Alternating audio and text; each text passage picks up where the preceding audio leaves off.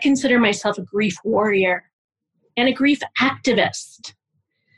And to remember that, why do we grieve? We grieve because we love. And we lost something that we love. And so to withhold grief is to withhold the heart.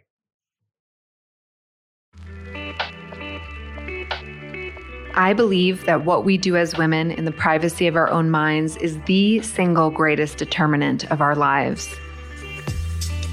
I'm Emma Teitel, and you are listening to the Women Today podcast, where we are unpacking and investigating the new female psychology.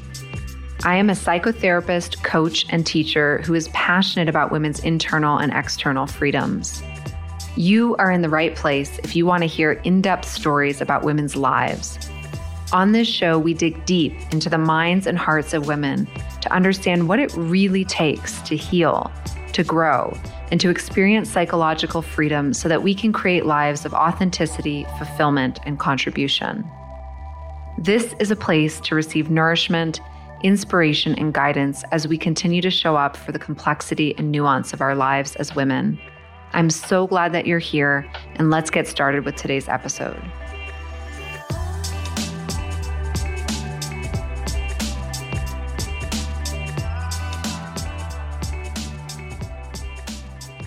Hi, and welcome back, everyone, to another episode of the podcast. I'm really excited today to be diving deeper into this month's theme of grief and loss as initiation. And when I was thinking about the women I wanted to have on the show surrounding this issue, Merryl Rothaus was one of the first people that came to mind. Merryl is a beloved friend of mine and an incredibly powerful, seasoned, and effective psychotherapist. She has a really rich background, which I will share with you in a moment. But on a more personal note, she is a woman who I deeply respect and admire. And she is someone who I have witnessed firsthand go through unthinkable loss and endure really, really life-altering amounts of grief and loss. She is someone who I view as a true warrior, someone who has earned her battle stripes and scars, and who chooses to use her personal experiences of grief and loss and allow them to inform how she shows up, how she serves, and how she contributes in the community at large. So I couldn't be more thrilled and honored to have Merryl here today sharing both her personal stories as well as her multi-decade-long experience as a psychotherapist. Merryl is a licensed psychotherapist. She is a licensed mental health counselor, a board-certified and registered art therapist, a certified Hakomi therapist, and a grief and trauma specialist in private practice here in Boulder, Colorado since 2001. She braids together the wisdom of her Buddhist practices over the past 20 years, her shamanic studies, and the wisdom of the body in tandem with creative arts therapies. Merryl has created somatic art therapy, her method of synthesizing somatic psychotherapy with art therapy, mindfulness, and the transpersonal. Merryl is a clinical supervisor for psychotherapists worldwide and a graduate school art therapy and counseling psychology educator. She was visiting core faculty in the graduate art therapy department at Antioch University, Seattle, and adjunct faculty in the graduate art therapy department at Naropa University. She has presented her clinical work nationally at conferences and is a published writer, most recently authoring a piece called Cultivating Aliveness After Pregnancy Loss, Somatic Art Therapy, Ritual, and Grief Work in the book Childbearing Issues and Art Therapy. A shamanic practitioner and ritualist, Merryl offers her shamanic skill set to clients and has facilitated countless rituals and life passages, including births, deaths, and marriage and commitment ceremonies. Her rich spiritual world is informed by her practices in Tibetan Buddhism, Judaism, North American core shamanism, and the African Dagara tribe, as taught by her teachers Malidoma Somé and the late Sobanfu Somé. She is currently writing a teaching memoir on being a mother without children.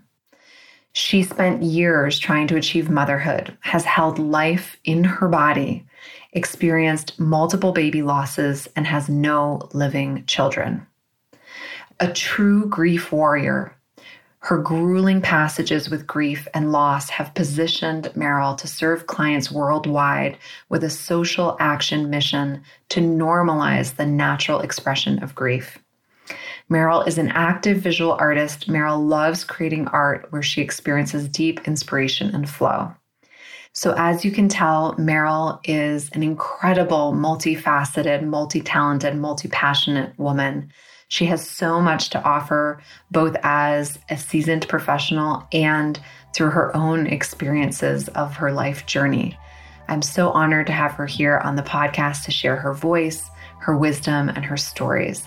And I hope you find them to be an incredible companion for you wherever you are on the path.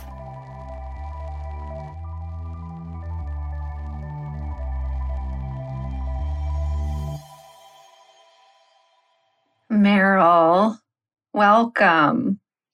Hi, Emma. Thank you. I'm so incredibly excited to have you here today, and I'm also nervous. Oh, me too.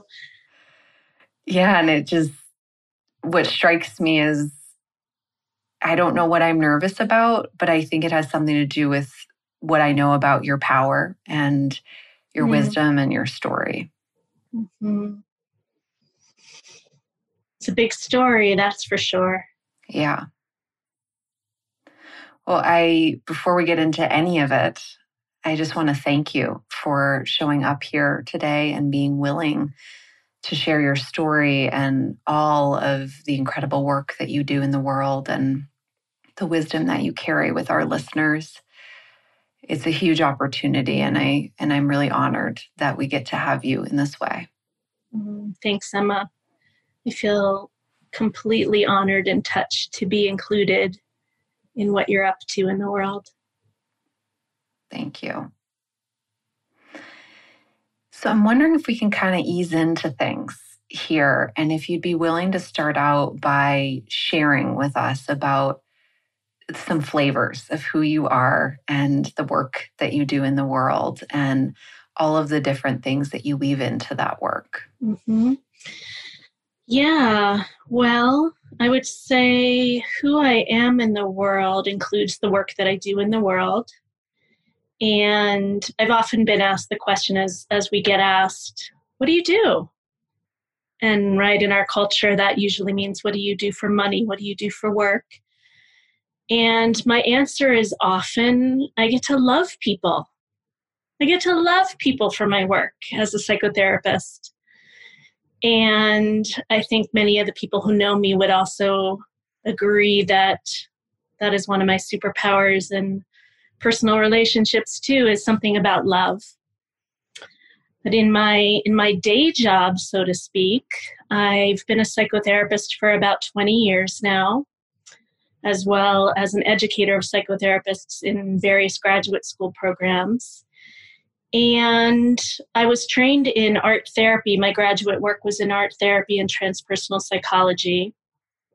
And I also have a really strong belief in the healing powers of the body as a somatic therapist in various modes of trauma healing, grief work, and overall well-being through the body. And then I also weave in a tremendous amount of the nervous system. I'm a total brain geek. Nervous system, the brain, and mindfulness and meditation. I've been a practitioner of Buddhism and the Dharma for a very long time, and I bring a lot of that work in with my clients as well. So that is one part of my job, and then the other shingle that I hang, so to speak, is as a shamanic practitioner. I love hearing all those different facets, and I love the umbrella of love because it just feels so true and so accurate to you, knowing the capacity of your heart. And I just know how many varied ways you show up in this community and far beyond this local community with your love. So thank you for the amazing work you do. Thank you. Yeah. Can you share with us more about the shamanic practice that you do and how that came into your life and how you support other people with it? Yeah, it's such a big subject, and I obviously won't be able to get to all of it, but I will say that the way that I often explain shamanic work to people, shamanism is a practice of, quote, direct revelation in working with the unseen realms of things, and it's been found in really every culture across time. I describe it often as, you can be sitting at the beach looking out at the ocean, for example, and maybe you see a bird fly by or a dolphin, or if you're lucky, a whale will breach. But there's an entire teeming environment, world going on under the surface of the ocean that is just invisible to the human eye. But we don't doubt that it lives there. We don't doubt that there is life. And there, similarly, in my belief system, is that there's an entire world of helping spirits.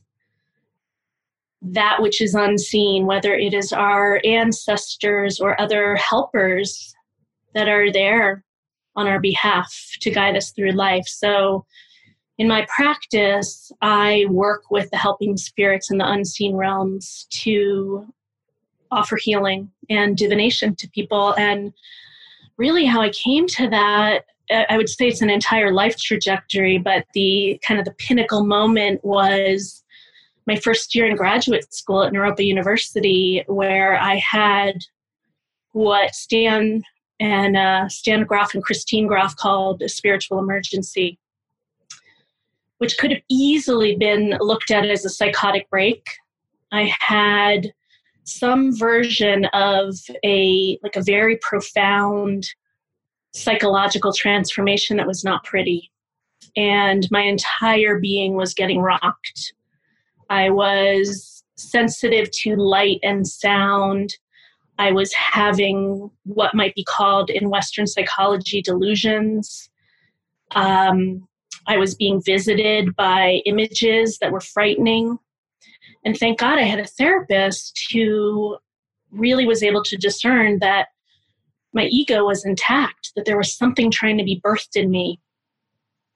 Wow. And she stayed the course with me and suggested that some of the work I do be with a shamanic practitioner. And that was it. Boom. Thank you for sharing this, Merrill. I didn't know that you had that experience your first year in graduate school. And I mean, it makes so much sense to me, but it also, it kind of plants the seed further back than I actually realized in terms of your shamanic work. Mm-hmm. So I was going to ask you, believing or feeling such faith and certitude in the unseen realms, is that something that predated that time and experience, like something that came with you from your family or your childhood, or something that emerged in that early adulthood time? Yeah, it's funny. I remember sitting in a circle in graduate school, and everybody was going around the room and saying what their first transpersonal experience was. And I literally whispered to the person next to me, "What does that mean?" And, people were sharing very profound things that happened that to many people in this world would think is crazy. And it got to me and I said, well, I had imaginary friends, and perhaps that was about it. I also remember as a very little girl hearing 3 older women's voices all the time. They would whisper, but I could never hear what they were saying. But that world was never cultivated in me. And therefore, I think like many children, if that world of the imaginal, of imagery is not cultivated, it's going to go away. So I think it was nascent in me all the time, but there was really no surprise that I ended up in a transpersonal psychology program, which allowed the true me to come bubbling out. And in this case, not in a pleasant way. But that's so much of my journey is learning through the intensity. Yes. And I'm just thinking of you as, hearing these voices and just that fine line, as you're saying, in Western culture, where it's like we could easily slap a label on that. Exactly. But then knowing who you are now and what your gifts are as an adult, it's like the signs were there. But if you don't have that support, how confusing it could be. Exactly. Wow. Thank you for sharing all of that, Merryl. And it feels like a perfect segue, you learning through intensity. Because whenever I think of a woman who has courage, endurance, power, and also capacity, I think of you. And I think of you often because you have been through the ringer in so many ways. And I'm just in awe of how you meet it every single time. Yes, I would agree with that. So can you share with us about your journey, specifically around motherhood and pregnancy loss, and wherever you want to begin? I know it's a giant story, so. Sure.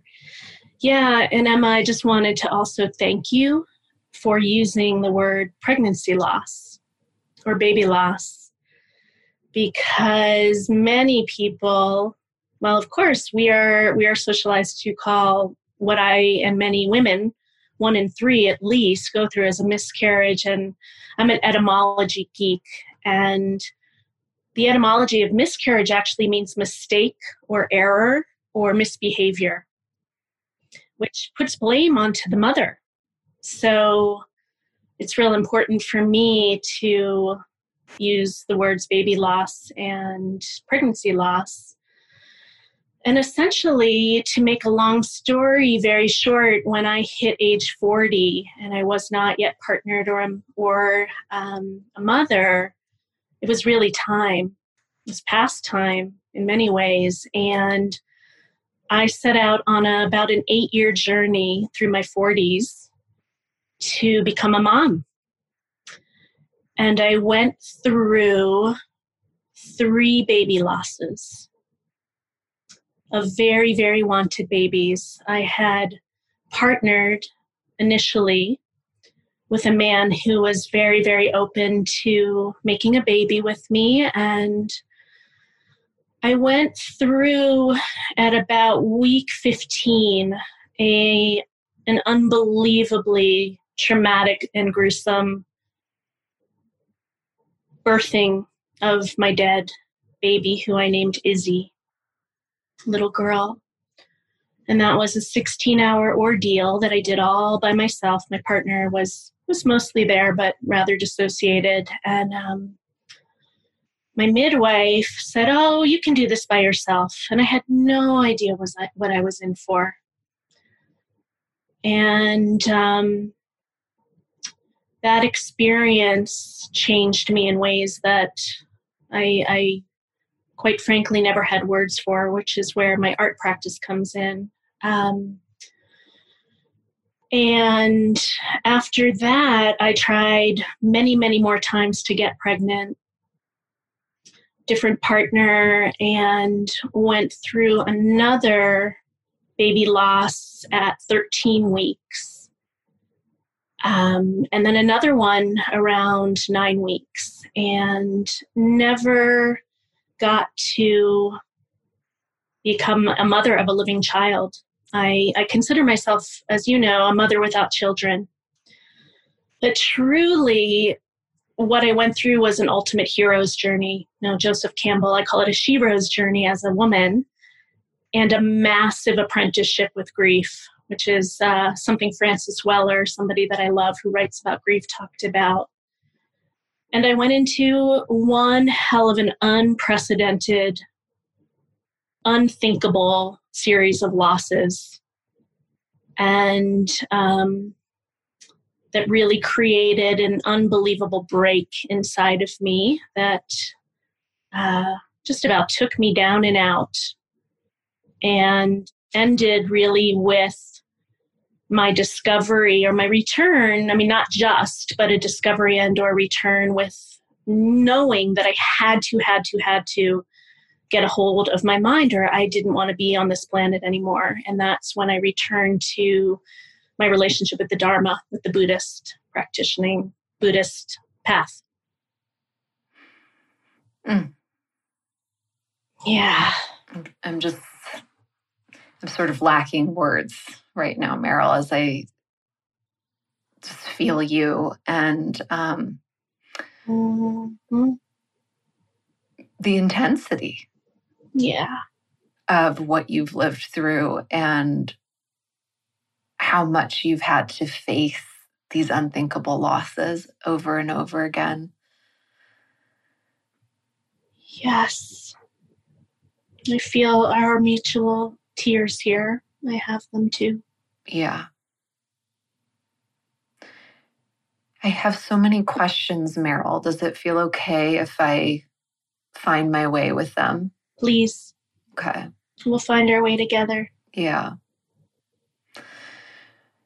I'm curious about that dark time and 8 years. I mean, 8 years of longing, trying, disappointments, excruciating pain. Like that's almost a decade of life. Yeah.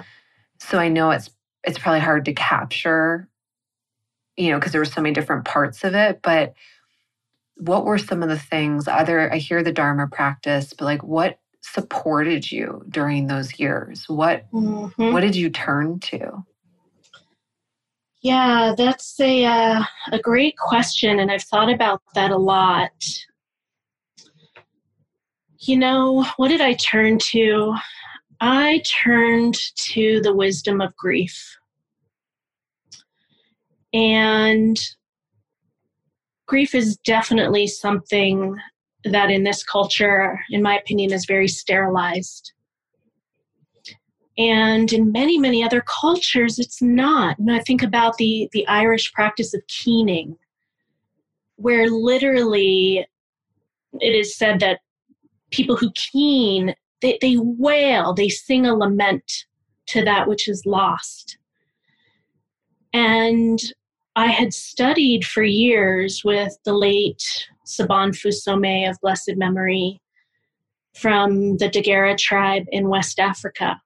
And she and her then husband, Malidoma Some, who is still an active teacher of mine, a beloved teacher of mine, had been sent to the West to teach their ways. And one of those ways is about grieving, that in their culture, a grief ritual is literally held daily. Because they get that the well-being of their society and the well-being of each human depends on their ability to grieve.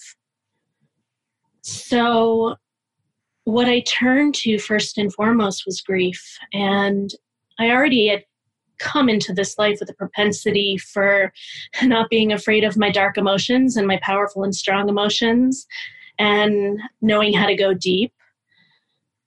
And also, so allowing myself to completely go into the dark. Mm-hmm. And so that was one thing. The other thing is that I allowed myself to get really, really angry, to get really angry at God, at spirit. I remember coming home from my second baby loss. I was at the ultrasound appointment with my partner, holding my hand in this dark room, and I knew something was wrong. The doctor was looking at the screen, and he said, "I'm so sorry, Merrill.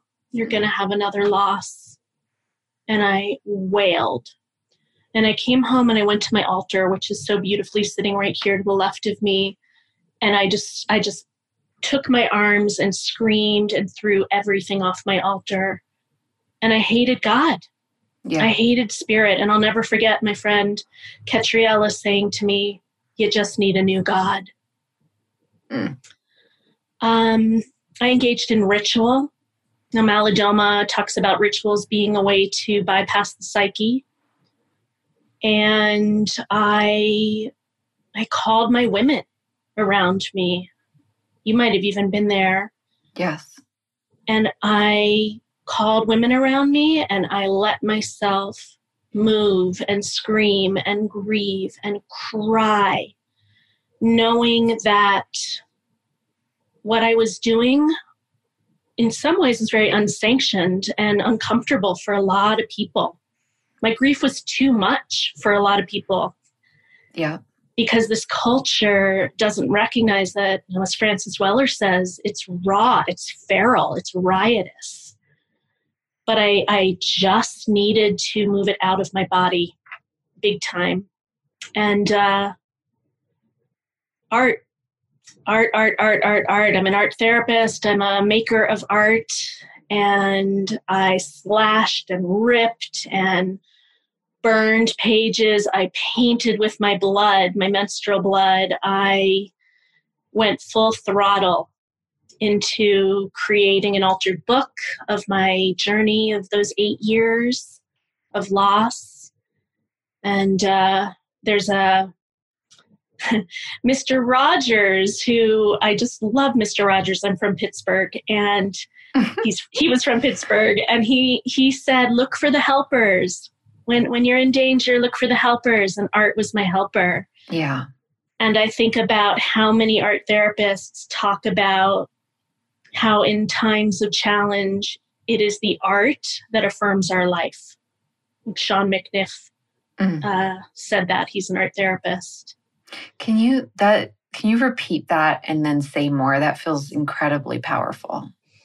Yeah. I mean, he actually said that we turn to art in challenging times to experience the transformation of a difficulty into an affirmation of our life. I love that, the affirmation of our life. Yeah. And I have this altered book that I brazenly titled, Because Not All Women Get to Be Mothers of Living Children. And yes. that altered book has been in various art shows, but it is an affirmation of my life. It's a talisman that you can hold in your hands, that I can open and close, that chronicles through me altering the book, adding, subtracting from the actual book, an affirmation of my journey. Yeah. Through hell. Yeah, totally. You went through absolute hell on earth. Yeah, I did. Yeah. Yeah, and thank God for the Dharma.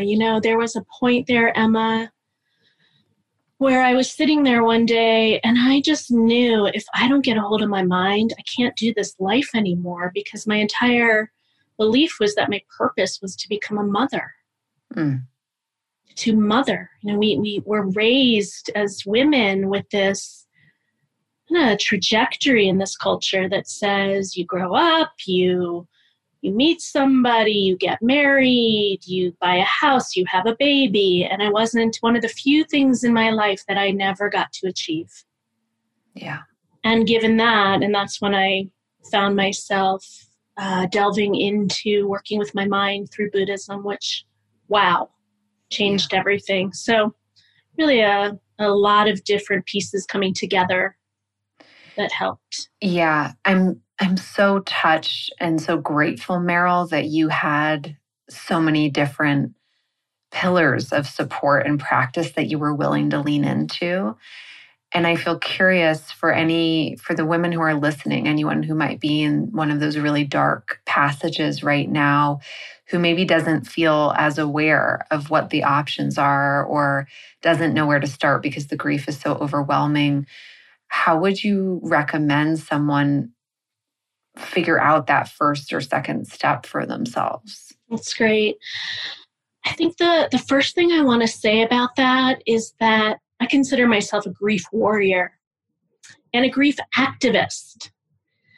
And to remember that, why do we grieve? We grieve because we love. And we lost something that we love. And so to withhold grief is to withhold the heart. And I would say allow yourself to grieve is the first thing. Now, ideally, we grieve in community. Yes. Just like in the Daguerre tradition in Burkina Faso with my teachers. But in a culture that sterilizes grief, it's possible to do it alone. You can take a bowl of water and put it in a sacred place. If you have an altar or you don't, you light a candle, you sit with a bowl of water, and that water symbolizes your tears and movement and flow. And make time to grieve, whether or not you're just sitting or you're crying, or you have one friend that you can have come over, or you have a pad of paper and you're scribbling or moving your body, to, as much as you can, allow what is in the body, which is grief, to move itself out. If that's not comfortable, move your body. Go for a hike or lay on the ground and get a sense of where the grief is in your body. How am I holding it? What needs to happen? What does it want? I love all of those curiosities because and I feel the shamanic aspect of you there too. It's like relating to the grief with respect as a living being thing that's separate from self. Mm-hmm. I love that perspective, Emma. That's awesome. Mm-hmm. Yeah, it is. Grief is such an alive emotion. That's the thing. Mm-hmm. There is nothing quiet about grief, right? It is very, very alive. And I'm so touched. I got full body chills, Merrill, when you talked about the connection between love and grief. Mm-hmm. Because I think we do have such an issue in our culture with grief, or what we might call excessive emotion or expression, but we all want to be loving and we want to be kind and we want to wave our love flag, but it's like we can't have one truly without the other, without being comfortable with the loss of it all too.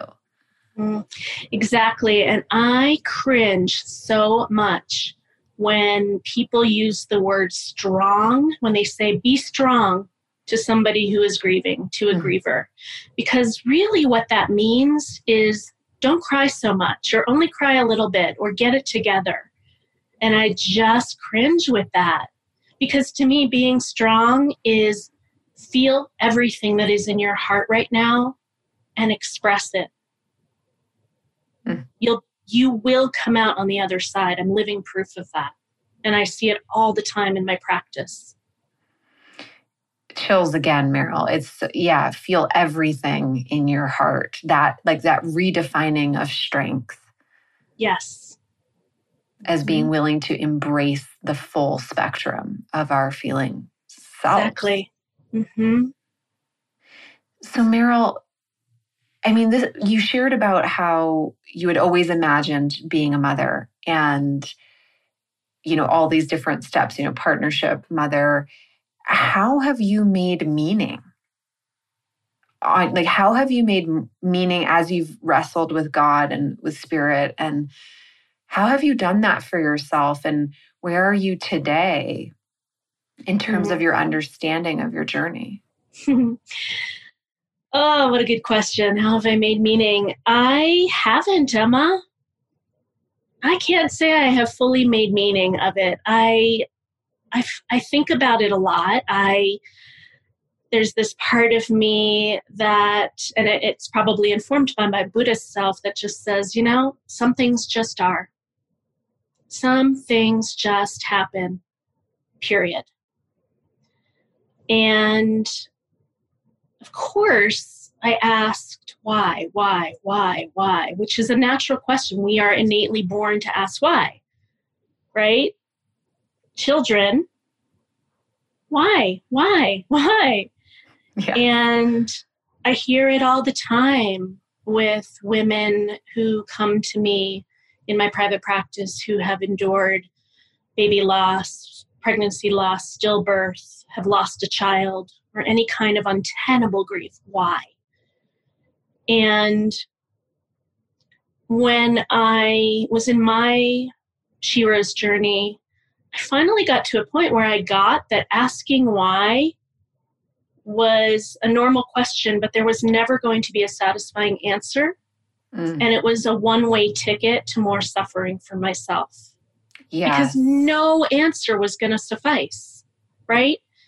And all sorts of people wanted to inundate me with their reason for the why. Oh, it wasn't in God's plan. These platitudes. Oh, you just weren't supposed to be a mother. Well, they meant well, but none of those made a difference. It just is. So there's that. I just have to pause there because I think this is such important awareness for all of us as community members. How did those types of statements make you feel? Terrible. And I think they are meant to be kind and well.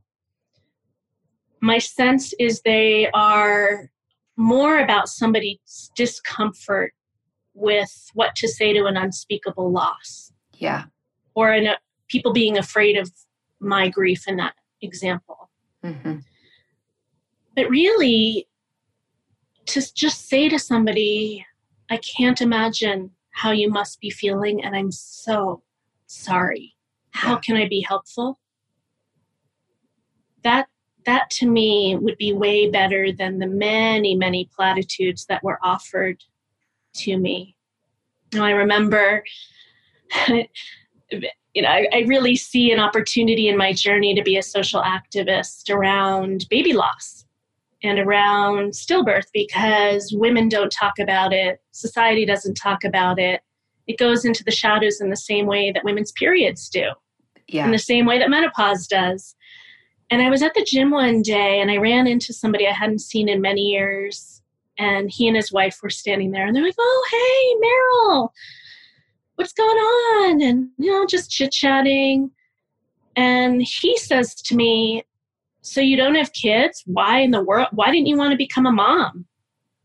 What's up with that? Oh, oh my gosh. And I did not do this to be unkind. I did this because it was one of those moments that I'm talking about. And I said, well, actually, I lost 3 babies through baby loss. And they did not know what to say. Yeah. And I left that interaction feeling empowered. I felt a little guilty. But really, the guilt to me is just an emanation of these ways that the messaging around don't talk about this come out. Exactly. Like, don't make other people uncomfortable. Right. Just sort of suck it up or swallow it, as opposed to thinking about, well, maybe he should have been more mindful in that moment and not posed a question like that. And I get asked that question all the time, Emma. Wow. Why didn't you want to have kids?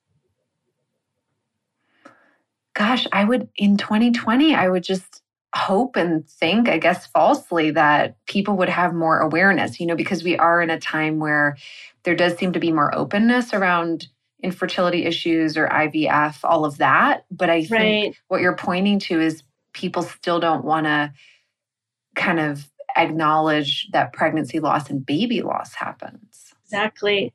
Yeah, and I even love that my beautiful mother has learned too, through me. People will ask her often, why didn't Merryl have children?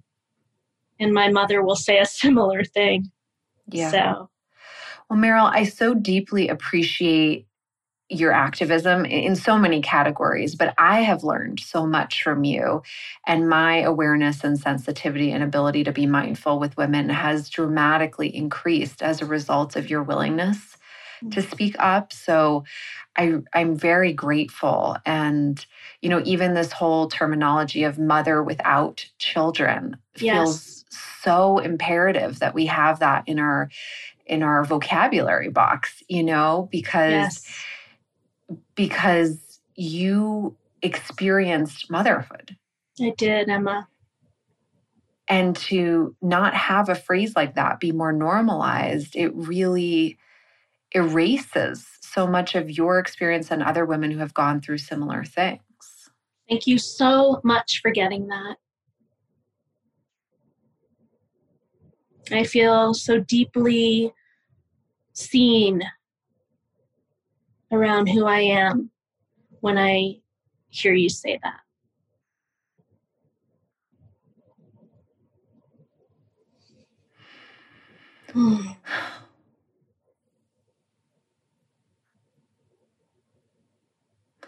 Merryl, Merrill, are there things that you wish you would have had more of, more access to, more exposure to in those 8 years? Yeah, I do. I wish that I really wish that I could have been transported to a culture where grief was something you just do. And in lieu of that I would have been surrounded by more people that were more comfortable with the grief that I was going through. I wish that a circle of women who had been through the kind of losses that I had gone through would have been there. I've often had well-meaning women, because so many have had baby losses, say to me things like, I know what you are going through, but they have a child at home, a living child. I don't.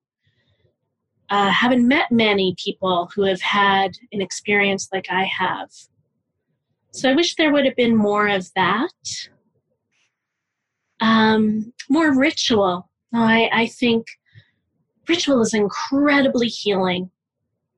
And after the death of my daughter, my first loss, we buried her and did a funeral, which is something I want to say to all women who have a loss. Name that baby, bury that baby, do a ritual. And can you say more about the importance there? Because if I'm a woman listening who's, in one of these unthinkable losses, I could totally imagine the impulse to just like naming it is way harder, or burial or ritual is way harder. Why would you encourage that?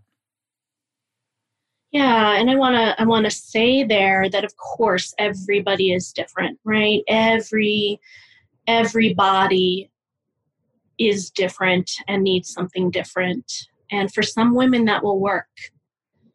For some women it won't.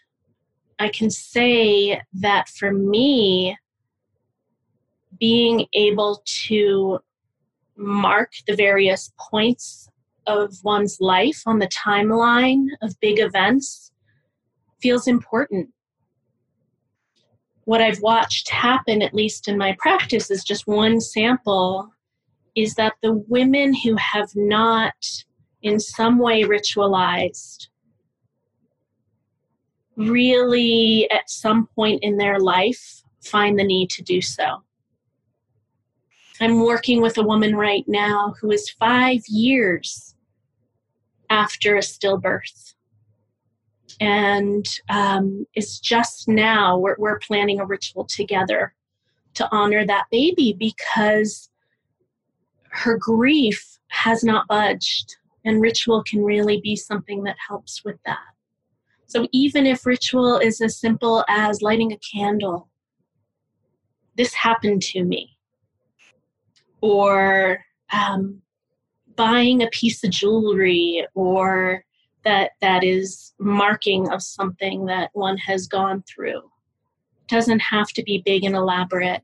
It's just something that I believe in deeply. Thank you so much for naming this, for being such an advocate of ritual, Merrill, and giving us examples of how it can be accessible, and it doesn't have to be fancy, or we don't have to have a teacher, but that we can ritualize things. And I love what you said in the beginning of the conversation about how Malidoma Somé talks about ritual as bypassing the psyche, because great. Mm-hmm. I am such a guilty party when it comes to, trying to intellectually analyze and get my way through hard things. And sometimes we need a different pathway, and it feels like ritual is really an invitation for that. Right, exactly. And I also think about Martin Buber, who talked about the I-thou relationship with spirit, really with God. And if I'm going to rage, why, there's got to be a thou out there. Even if I don't know what that thou is, I'm calling to something. And so for me, ritual is calling out to that thou as well. I love that. Okay, did you know that I focused on Martin Buber in my bat mitzvah speech? No, I did not. I love that. Yeah, I had a super... of course you did. Yes, I had a very progressive, amazing woman rabbi help me with my bat mitzvah. And Martin Buber, I haven't really looked into him or investigated him since, but he was central to my bat mitzvah speech. That's fantastic, Emma. But revolutionary for a 13-year-old to be into Martin Buber. I love it. Exactly. But I love that I-thou relationship. And I mean, it feels like it's related to so much of what we're talking about, but this relating, the being with the exchange and the two-way street of grief or ritual or the unseen world, or, if there's been baby loss, pregnancy loss, being in relationship with that thing, even if it's gone and no longer tangible. You got it. And that stuff lives in our bodies. Trauma, trauma, our life stories live in our bodies, and we have an opportunity to move them out through these various means, ritual, art, movement, whatever it is for a person. And all of those things are ritual to me, can be. Yes. Yeah, absolutely. So Merryl, because you're talking about ritual and the importance of kind of marking these different parts of time or experience. And I'm curious, as you've twisted and turned, ebbed and flowed with your grief and your losses, how have you known when you've, I don't even like the term broken through, but kind of evolved or integrated or healed at a next level? Not that the grief ever goes away or the loss ever goes away, but...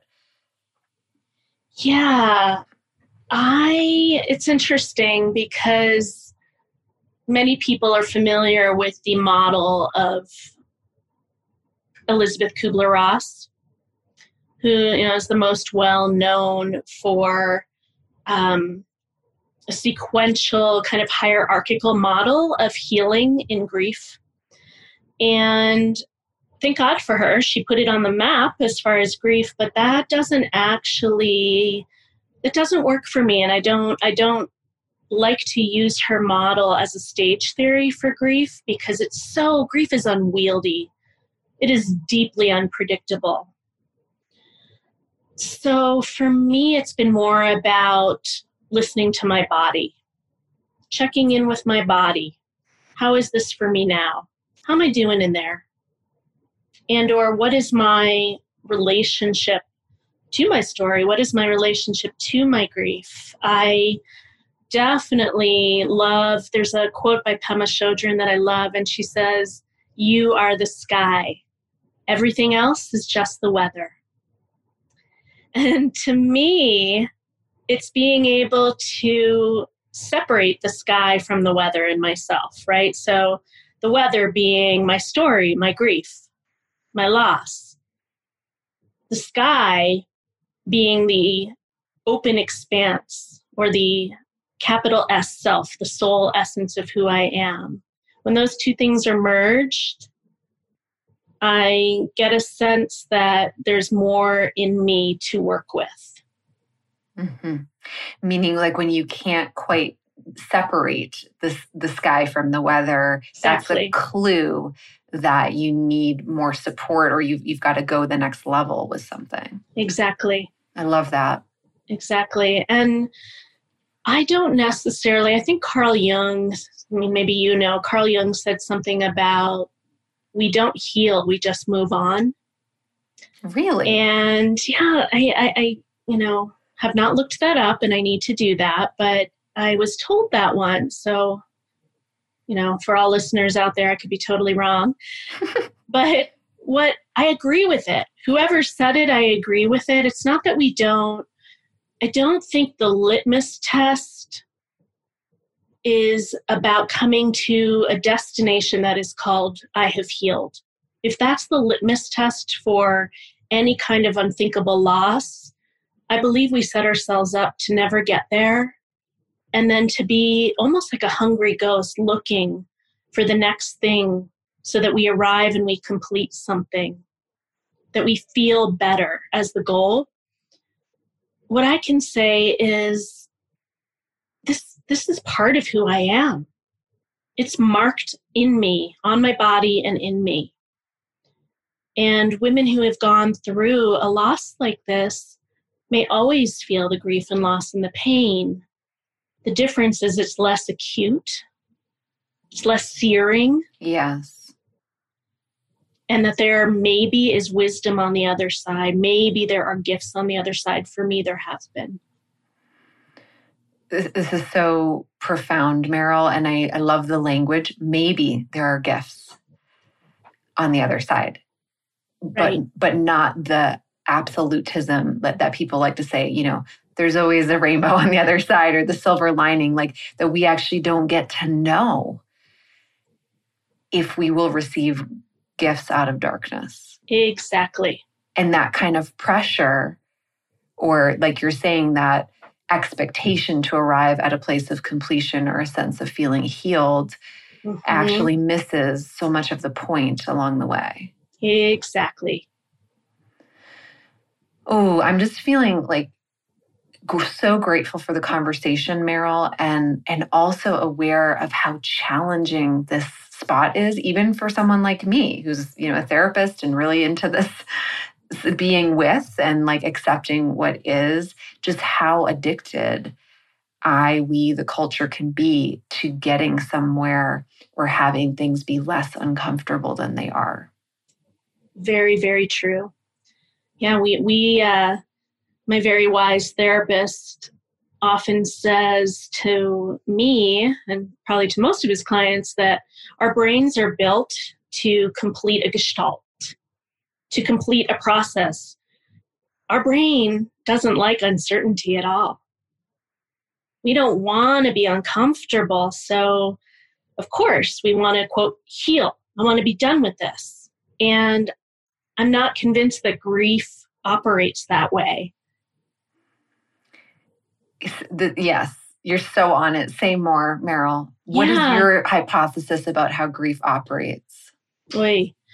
I know that's a big question, but just from your own experience, you've had so much experience. It is a visitor. We need to apprentice with it. Again, Francis Weller, love that language, apprenticeship with grief. We need to realize that it is something that we actually carry. It's not something we put down. It becomes part of us. So it's more about learning to be with it, learning to use it for, in my case, as a muse, in my creative process, in my writing, in my artwork. It's about, even if we hate it, allowing ourselves to hate it and express that we hate it outwardly. I'm feeling so much of the nonlinear as you're speaking. Exactly. And the feminine, that it's the everything you're saying, the being with, the expressing, even if it's hating it, but it's like allowing it to be there and allowing it to integrate and inform who we are. Yes.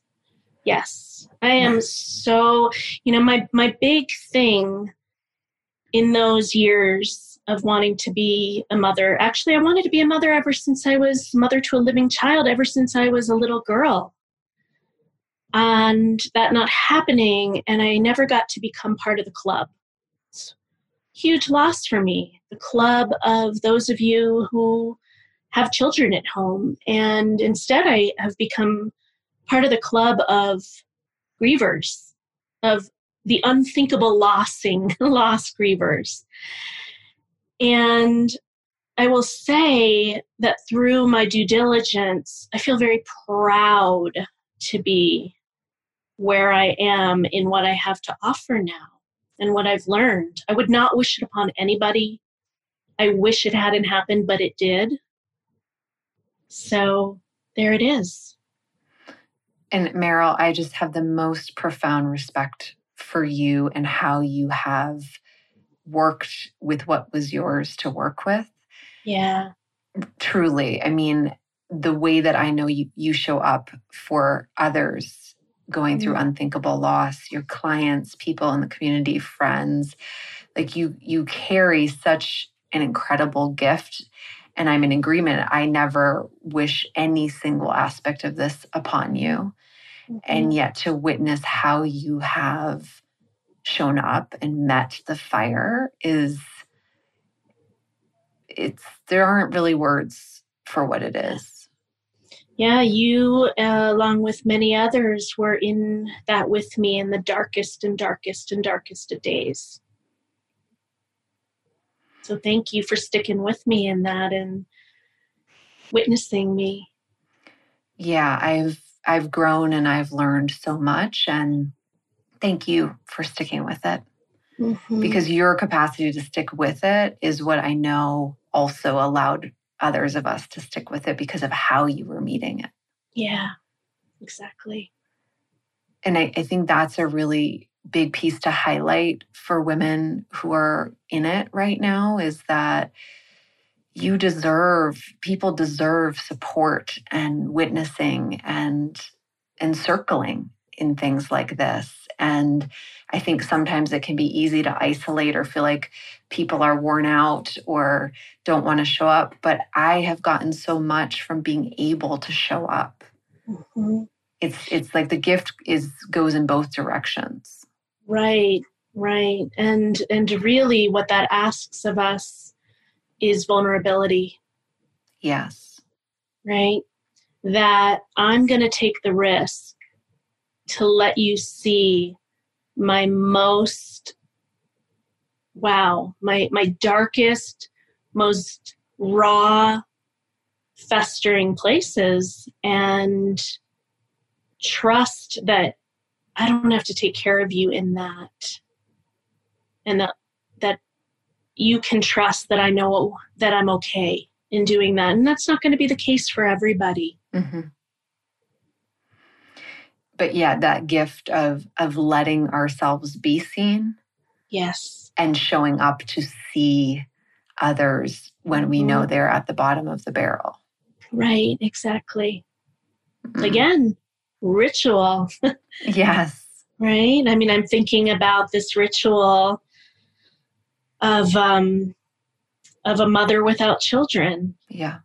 And part of my social activism comes in the form of noticing how many rituals we do for expectant mothers. We do baby showers, we do blessing ceremonies, we do X, Y, and Z ceremonies, but there really aren't rituals out there for people like me.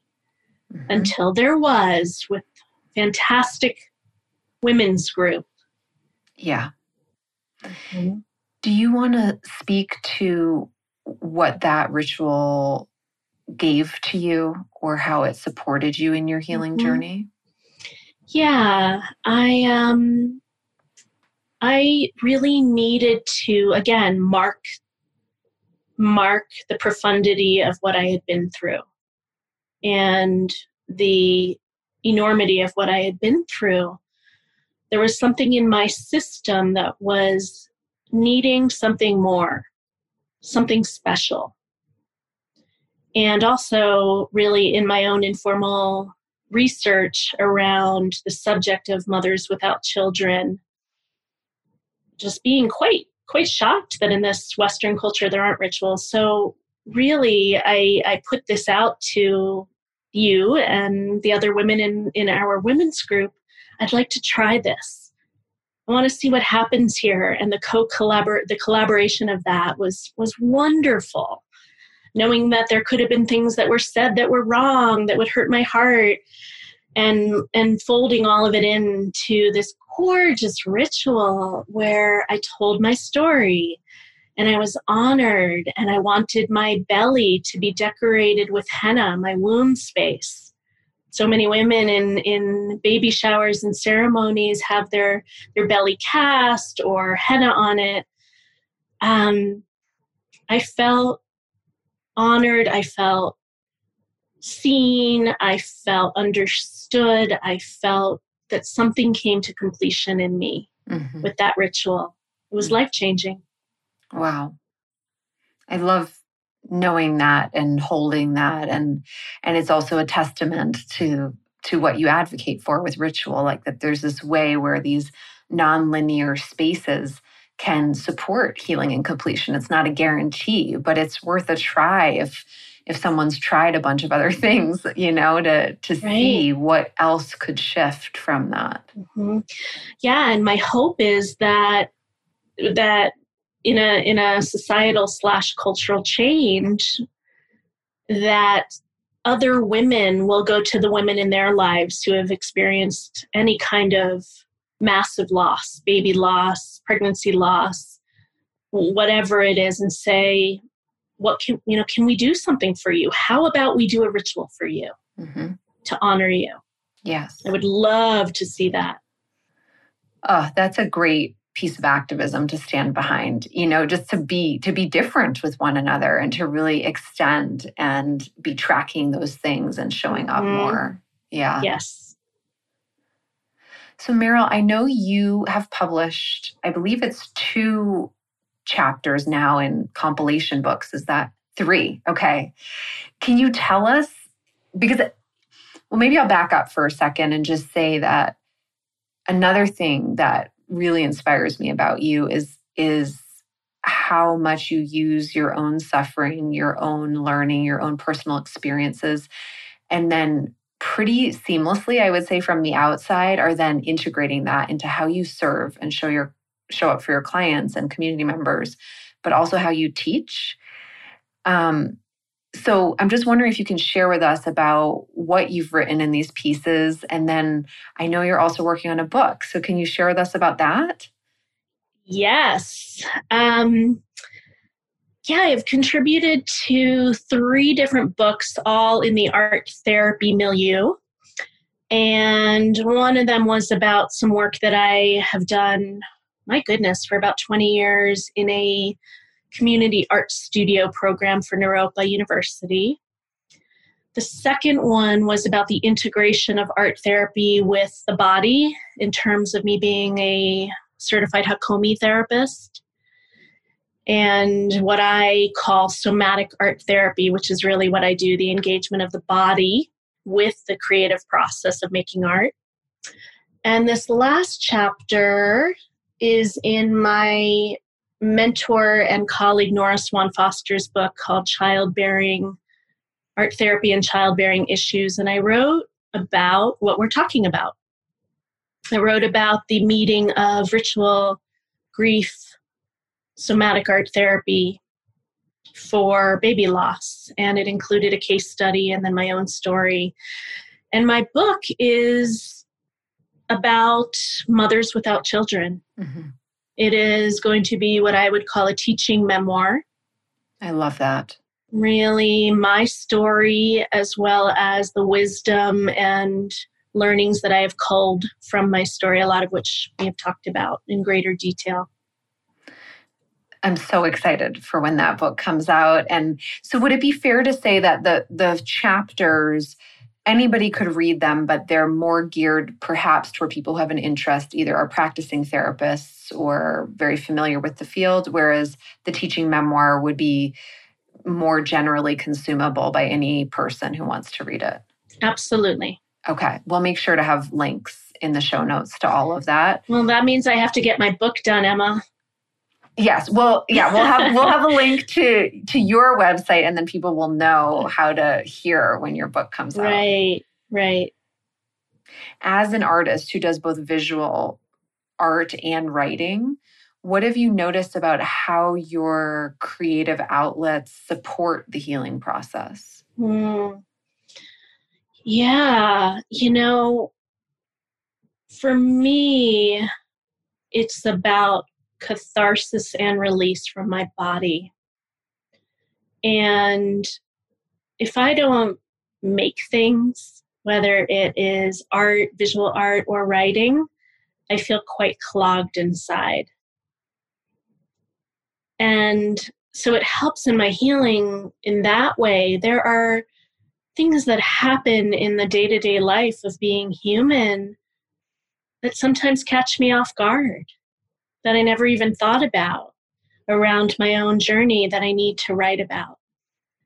And so the writing really allows that to happen. It's so beautiful. I attended a writing retreat right before the pandemic began with Dani Shapiro, who's written a number of very successful memoirs. And she said a couple of things that struck me. One was, I wrote to save my life.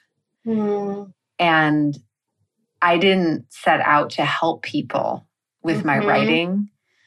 I set out to understand what was happening. Oh, that's so great. And I inadvertently helped people. And both of those things really helped me in my development as a writer, because just thinking about how through the act of writing, we make meaning, or we make sense, or we digest or put pieces together that sometimes we otherwise can't if there isn't a place to do that. Exactly. And whether we're talking about writing or art, for me, it's a medicine for the soul. Yeah. And particularly as a visual artist, I think about, it was Howard Zinn, the activist, who would talk about the importance of the artists, because we show visually what is happening in the world. You can think of mural projects, whatever it is, they are social commentary. I love that. And that's so important. And when 9/11 happened and those planes crashed into the World Trade Centers, it was art therapy that was the treatment of choice. Wow. Because there were no words for that kind of thing. So, yeah, it's a real restoration of the soul to bring it to the art. And or writing. Writing has its own place. For me, it's the both and. Yeah. But I'm getting, like with that 9/11 example, just getting how essential it is, especially with the unthinkable, with the grief, with the darkness, to have these nonlinear channels for working it through. Right.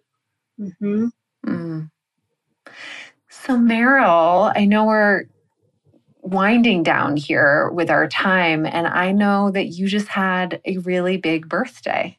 And I'm wondering if you can tell us about that, and just in a really present-centered way, where you find yourself today and what you know about yourself as a grief warrior today. I love that.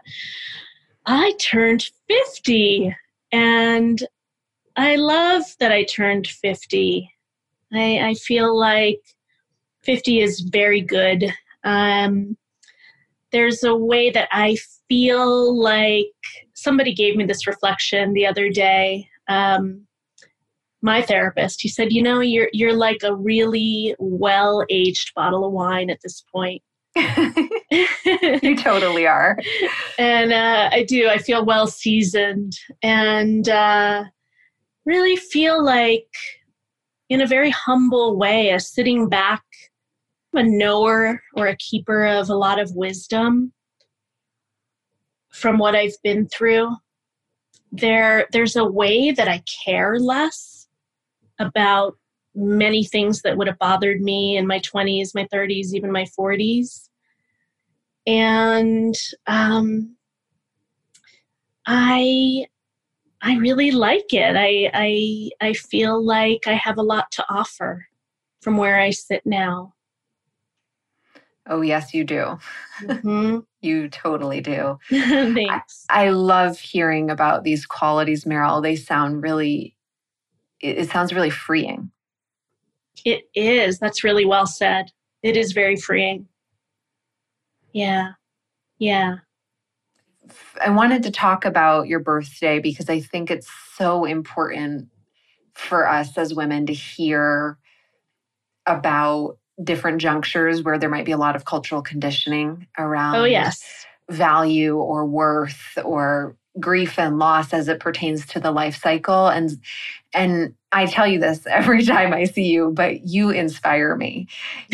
Seriously, like you are just a gorgeous representation of 50 in terms of how you hold yourself, how much you are alive, and everything you're saying, the wisdom that you keep and also share with us in the world. It's such a gift to receive your personhood. Oh, thank you, Emma. Yeah. I appreciate that. Mm-hmm. So Merryl, my last question is, if you were able to send a message to women who right now are in a very dark low, in the depths of grief or anger or despair, what would you want them to hear? What I would want them to hear,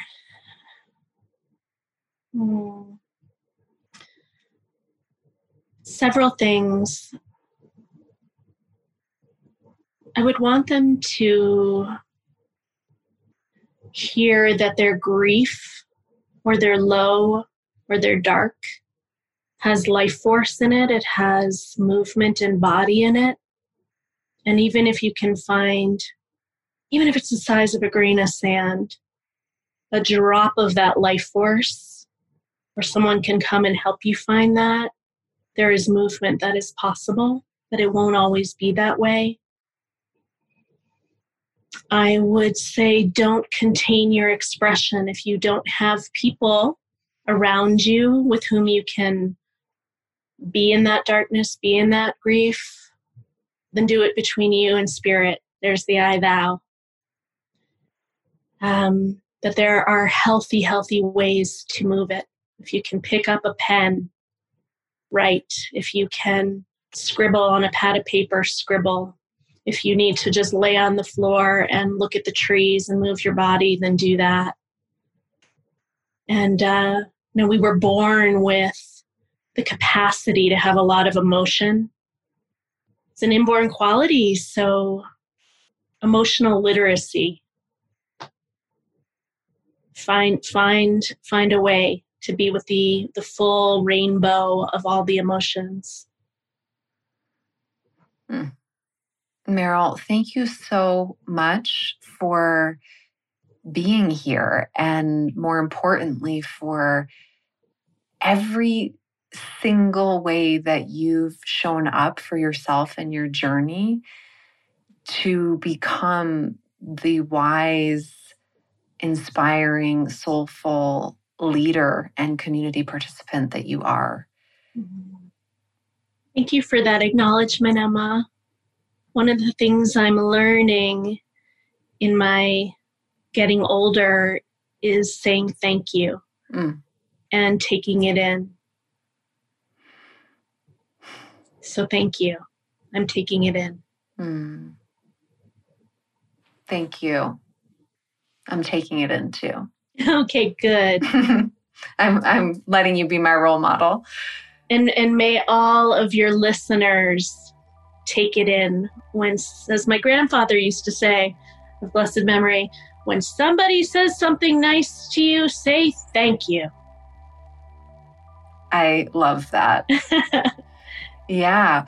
And I would add, when somebody extends out their hand, when somebody offers anything, even if it's a listening ear, receive it.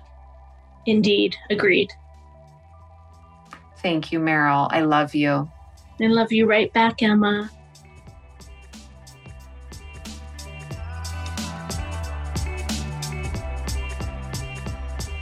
Thank you so much for listening to the Women Today podcast. If you liked this episode, please subscribe to the podcast and take a moment to leave a rating and a review. The more 5-star ratings this podcast gets, the more easily women around the world will be able to access this valuable information. Remember, we each have our unique role to play in this collective uprising for women all over the world. Whoever you are and wherever you find yourself in this moment, there is a deep intelligence to your particular place in the wider web, and we need the specific experiences, insights, and gifts that only you carry.